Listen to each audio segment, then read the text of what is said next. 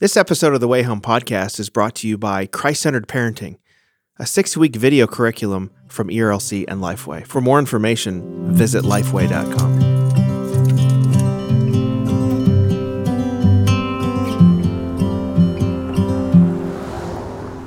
Growing up, Lauren Green McAfee watched her mother and her grandmother and other godly women in her life and learned from their examples. Well, today she joins me to talk about what it is to be a female role model and the role of Christian women in leadership in the church, in society, and in institutions. She's the author of a brand new book called Only One Life: How a Woman's Everyday Shapes an Eternal Legacy. Let's join this conversation with Lauren McAfee.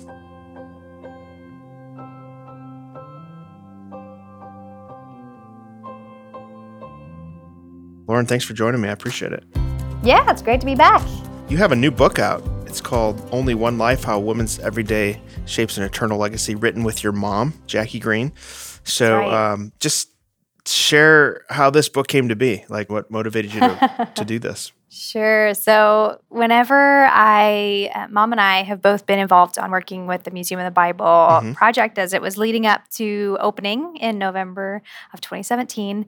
And in that, we were getting to meet people all over the country as we were sharing about the vision for this museum. And in that, we were meeting so many amazing women who were just being intentional and wanted to leave a legacy and wanted to think well about what does it mean to live your life in a way to outlive the work that we're doing and to really leave an impact for future generations. So just through conversations and Mom and I being encouraged and inspired by hearing other women's stories, we wanted to just get to celebrate and highlight some of the amazing things that women have done. And so that's kind of what led to this book idea and beginning to write this book. So in the book, Only One Life, my mom and I share many biographies of 36 women, and we're highlighting just the amazing things that women have done. So there's 12 different chapters, and each chapter highlights a particular character quality. And then we highlight a woman from the Bible, a woman from history, and a woman today who have lived out that quality well, and from that shaped an incredible legacy.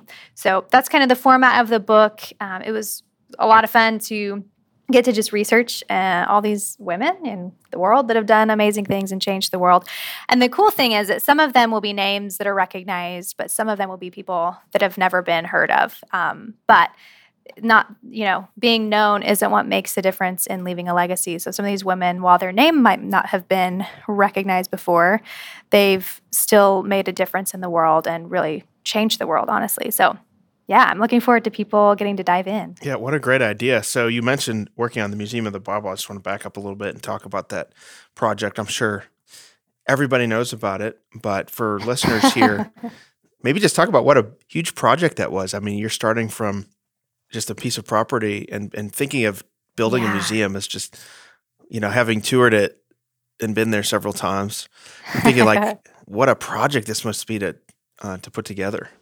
Yeah, it was, humbling really that our family got to be at all a part of the Museum of the Bible. For those that may not be familiar, Museum of the Bible is a new museum in Washington, D.C.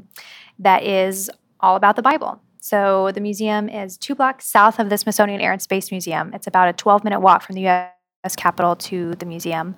And the Museum of the Bible, there's 87 museums in Washington, D.C., I think, and Museum of the Bible is the 3rd largest museum. So it's a big museum. It's 430,000 square feet, and it talks about the history of the Bible, the narrative of the Bible, and the impact of the Bible.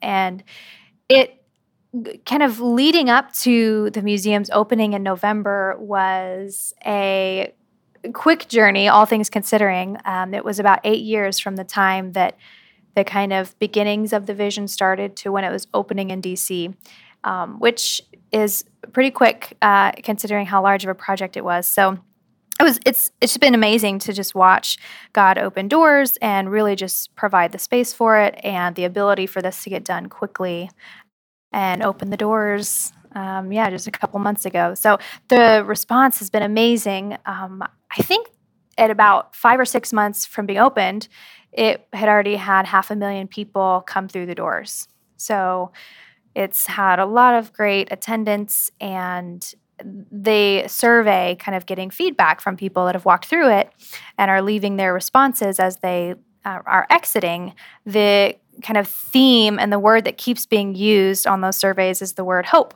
It's that people are leaving with a sense of hope, which is not what I expected those surveys to show, but has been really cool and, just almost brought me to tears whenever I first heard that, because I think that that's really significant. It's for a place to be able to provide hope. So, it's an exciting museum, and I hope everyone gets to go see it. Yeah, that's pretty cool. I mean, having toured it, it really is spectacular. And if you're thinking in your head Bible museum, but when you go there, it's a incredibly well done, experts in all these different areas. Like I loved so many parts of it, but I love like sort of seeing how the Bible has been applied through history and just kind of walking through that. There's some really cool manuscripts in there and different things. So anyways, I encourage people to go there. But I do want to talk about this book. I think it's such a great idea to profile different women through history who have really made an impact. And I think it's a really inspirational thing. I have 3 daughters and a son, so it's really neat for them to read about women who've really made their mark in history. I'm curious for you. You grew up obviously in a famous family, the Green family, and kind of watching your mom, and kind of what you learned from her and have applied to your life. I'm curious what lessons you've learned from the women in your family. Well, I am so grateful to be able to say that the women in my family have really been examples and leaders and heroes to me that have inspired me through their legacy. And, to me, my family is just, a normal family, and it's how I grew up. And I have gotten to see my mom. So I'm one of 6 kids. So my parents have 6 kids. And my mom has been a homemaker for the past 32 years and just invested in her family so well, and has I remember growing up with my mom, memorizing Bible verses together with me and all my siblings. We would have a couple verses that we would work on together every day. We'd recite scripture, and getting to see my parents read the Bible and just really invest this legacy of a love for knowing God through His Word. And I feel like that's a legacy that my parents got from their parents. And so my grandparents, both of my grandmothers, are just incredible women of faith. My dad's mom, Barbara Green, is an amazing woman of prayer. And, I can always count on her to be praying for me. She'll get up in the middle of the night and pray for every family member by name. And it's just really encouraging to know that you have someone that is just constantly interceding on your behalf. So, that's just such an incredible blessing that I've been able to receive, and just the legacy that they've passed on through our family. But on the note of kind of recognizing the blessing that I have in my family, I also am always wanting to encourage everyone that even if you don't have that story, that doesn't make a difference in your ability to leave a legacy. So investing in creating a legacy, which is, kind of outliving our lives. What is it that's going to last beyond us once we're gone from this world? We each have the opportunity to daily live our lives in a way is thinking about kind of those things that are eternally significant and investing in those things. So people and their souls will last for forever into eternity, and God's word will last into eternity. So how can we invest in those things? And by doing that, we each get to shape a legacy that can live on beyond us. And so that's not just available to those that maybe have a great family heritage, like I've been blessed to have, or people that maybe have a lot of status or wealth. That's something that's available to all of us, no matter the brokenness that we come from in our family history or the level of, monetary things that the world might value. That's the beautiful thing about legacy, is those things aren't what matters, but it's how are we going to use our time on this earth to make a difference in eternity. So as you were working on this project, I'm curious what it was like reading the stories of all these various women. Were there any that, were your favorites, or any that were particularly inspirational, or maybe some who growing up, that you read about that really inspired you? Yes. Well, Some of the women I had been familiar with, we write about Queen Elizabeth and her faith in one chapter. And then some of them were women that I was discovering for the first time, like a woman named Elizabeth Ann Everest. She's probably someone that a lot of people don't recognize her name, but she was single her entire life. She never married, never had kids, but her legacy is still impacting the world today because she was the nanny of Winston Churchill. Winston Churchill's parents were very distant, and they were present, but they really never showed him really a lot of love or affection. And he was sent to boarding school, and his parents never visited him. But it was his nanny, the woman that really raised him, Elizabeth Ann Everest, who would go and visit him and told him, that he could lead, and invested a faith in him and invested her faith in a way that she lived that out, that was passed on to Winston Churchill. And so he writes about the impact that she had on his life. And we can, now looking back, we see the incredible influence that Winston Churchill had. But he really always looked to this woman, Elizabeth Ann Everest, as the one that instilled in him kind of the courage and the faith that he had. That's really interesting. So that's, that's a legacy story that's amazing, but most people may not have realized who she was. So I loved her story because it was very powerful. Yeah, I looked into it, and I'm glad to see that you profiled Fanny Crosby too, because I grew up learning all the sort of Fanny Crosby hymns, singing those as a kid, and how much her work has meant to my life, and it's just pretty cool to see her in there. Oh, right. Just the incredible legacy of tenacity that she had to, despite circumstances, continue forward and using her gifts to serve the kingdom was, My mom, remembered a lot of the songs that she remembered singing growing up in church, and amazing legacy. Yeah, another one is obviously Ruth Bell Graham. Billy Graham passing away several months ago, but just thinking about how much she shaped not just her family, but also kind of several generations of people.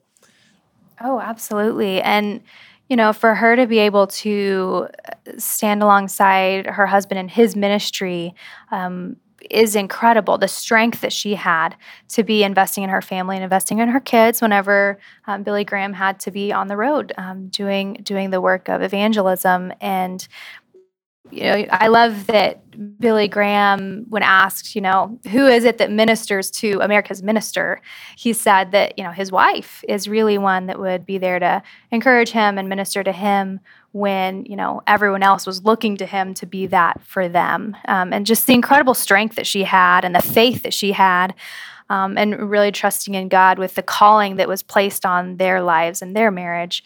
And their family, and being able to live that out well in, what would be very difficult to have the weight of that, the ministry that they had. And I could understand that there would be difficult times in that, but they just lived so faithfully, and it's an incredible legacy. There's a lot of talk right now about, in the church, particularly in more conservative evangelical circles, Southern Baptist circles, other places, about the role of women and women in leadership. And I'm sure you've had thoughts about that, you and your mom, and writing this book. So I'm curious how much of that informed you putting this book together. Yeah, that was something that wasn't really in the conversation kind of in this cultural moment whenever we were writing this book. So it's been really interesting to see how, since we finished the book, just the kind of conversations that have been going on in the church. So we were just excited to share and celebrate women's stories. And I think that's one of the beautiful things is that women's legacies are just as important as a man's role in shaping a legacy, but they can be forged in different ways. And so, there's not less value in a woman's, shaping her own legacy, but while they may look different, they're equally as valuable. And that's just, what we love and wanted to celebrate is a lot of these women may not have been highlighted or on stage or have a monument after them, but that doesn't mean they didn't leave incredible, significant legacies. And so it's kind of taking that different perspective, that eternal perspective, as well as just kind of in God's economy of what's important and looking at that as opposed to what culture says is important. And then determining, okay, how can we apply that to our lives? How can I live my life, my everyday, in a way that is investing in those things that God says are important, and that we can faithfully be obedient in our everyday to craft a legacy. Yeah, that's really good. That's really good. And I think, raising 3 daughters, like, what I love about this is that it really gives young girls role models. What does it look like to use my gifts and talents for Christ in this? So it's really a good book. I encourage people to get this book. It's called Only One Life: How Women's Everyday Shapes an Eternal Legacy. A couple more questions before we're finished. I know you're working on like a PhD program, and I know if people follow you on social media, they can kind of follow your journey on that. How's that process been for you? Challenging. I mean, it's definitely, PhD is no joke, but it's been really, really rewarding and enriching. And, I'm grateful that my husband and I are doing it together. So for those that don't know, my husband and I are in the exact same PhD program. So we're going to the same classes and everything, which has been really fun. So we, read the same things. And so this week, as we're leading up to going to a seminary class, we're taking walks every night, and he's reading from one of our textbooks. And so it's been a lot of fun, actually, to do that with him. But just the challenge of having to mentally push myself to what feels like the limits, and to try and process, particularly with the degree I'm pursuing, this Christian ethics and public policy, thinking about how can we think well and communicate well about the public square and how faith intersects with that. It's been a lot of fun, a really good journey. I'm loving the program, and doing it with my husband has been really great with with the program. Yeah, that's cool. And I'm just excited to see that you do that, to see more female scholars in this space really thinking about some of these important issues. So I'm praying for you as you go through that journey. Thank you. And just want to thank you for writing this book. Thank you for your family's real, I think, impact on the church through the Museum of the Bible and other projects that your family's been so faithful to work on. And thanks for joining me here today. Oh, well, thank you. Yeah, thanks for having me.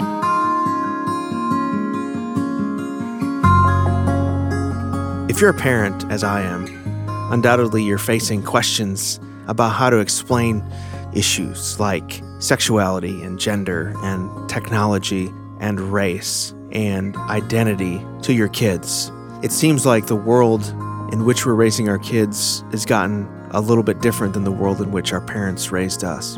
How do we tackle these important questions and train up our kids to love Jesus and love the Word and to live on mission in their day? Well, the ERLC and Lifeway Christian Resources has teamed together to bring you Christ-Centered Parenting. This is a unique 6-week video curriculum that is specifically designed to help parents, youth pastors, anyone in a position of influence over children to really help answer those difficult questions that our kids have. We brought together experts from around the country, including Bible teacher Jen Wilkin, Pastor Ray Ortland, Dr. Russell Moore, Trillia Newbell, and many others, to sit around a table and to really think through some of these difficult and important questions. It also comes with a very comprehensive study guide that is age-graded for each level of your child's development. So I encourage you to check out Christ-Centered Parenting from ERLC and Lifeway. You can go to lifeway.com or your nearest Lifeway Christian store to purchase your copy today.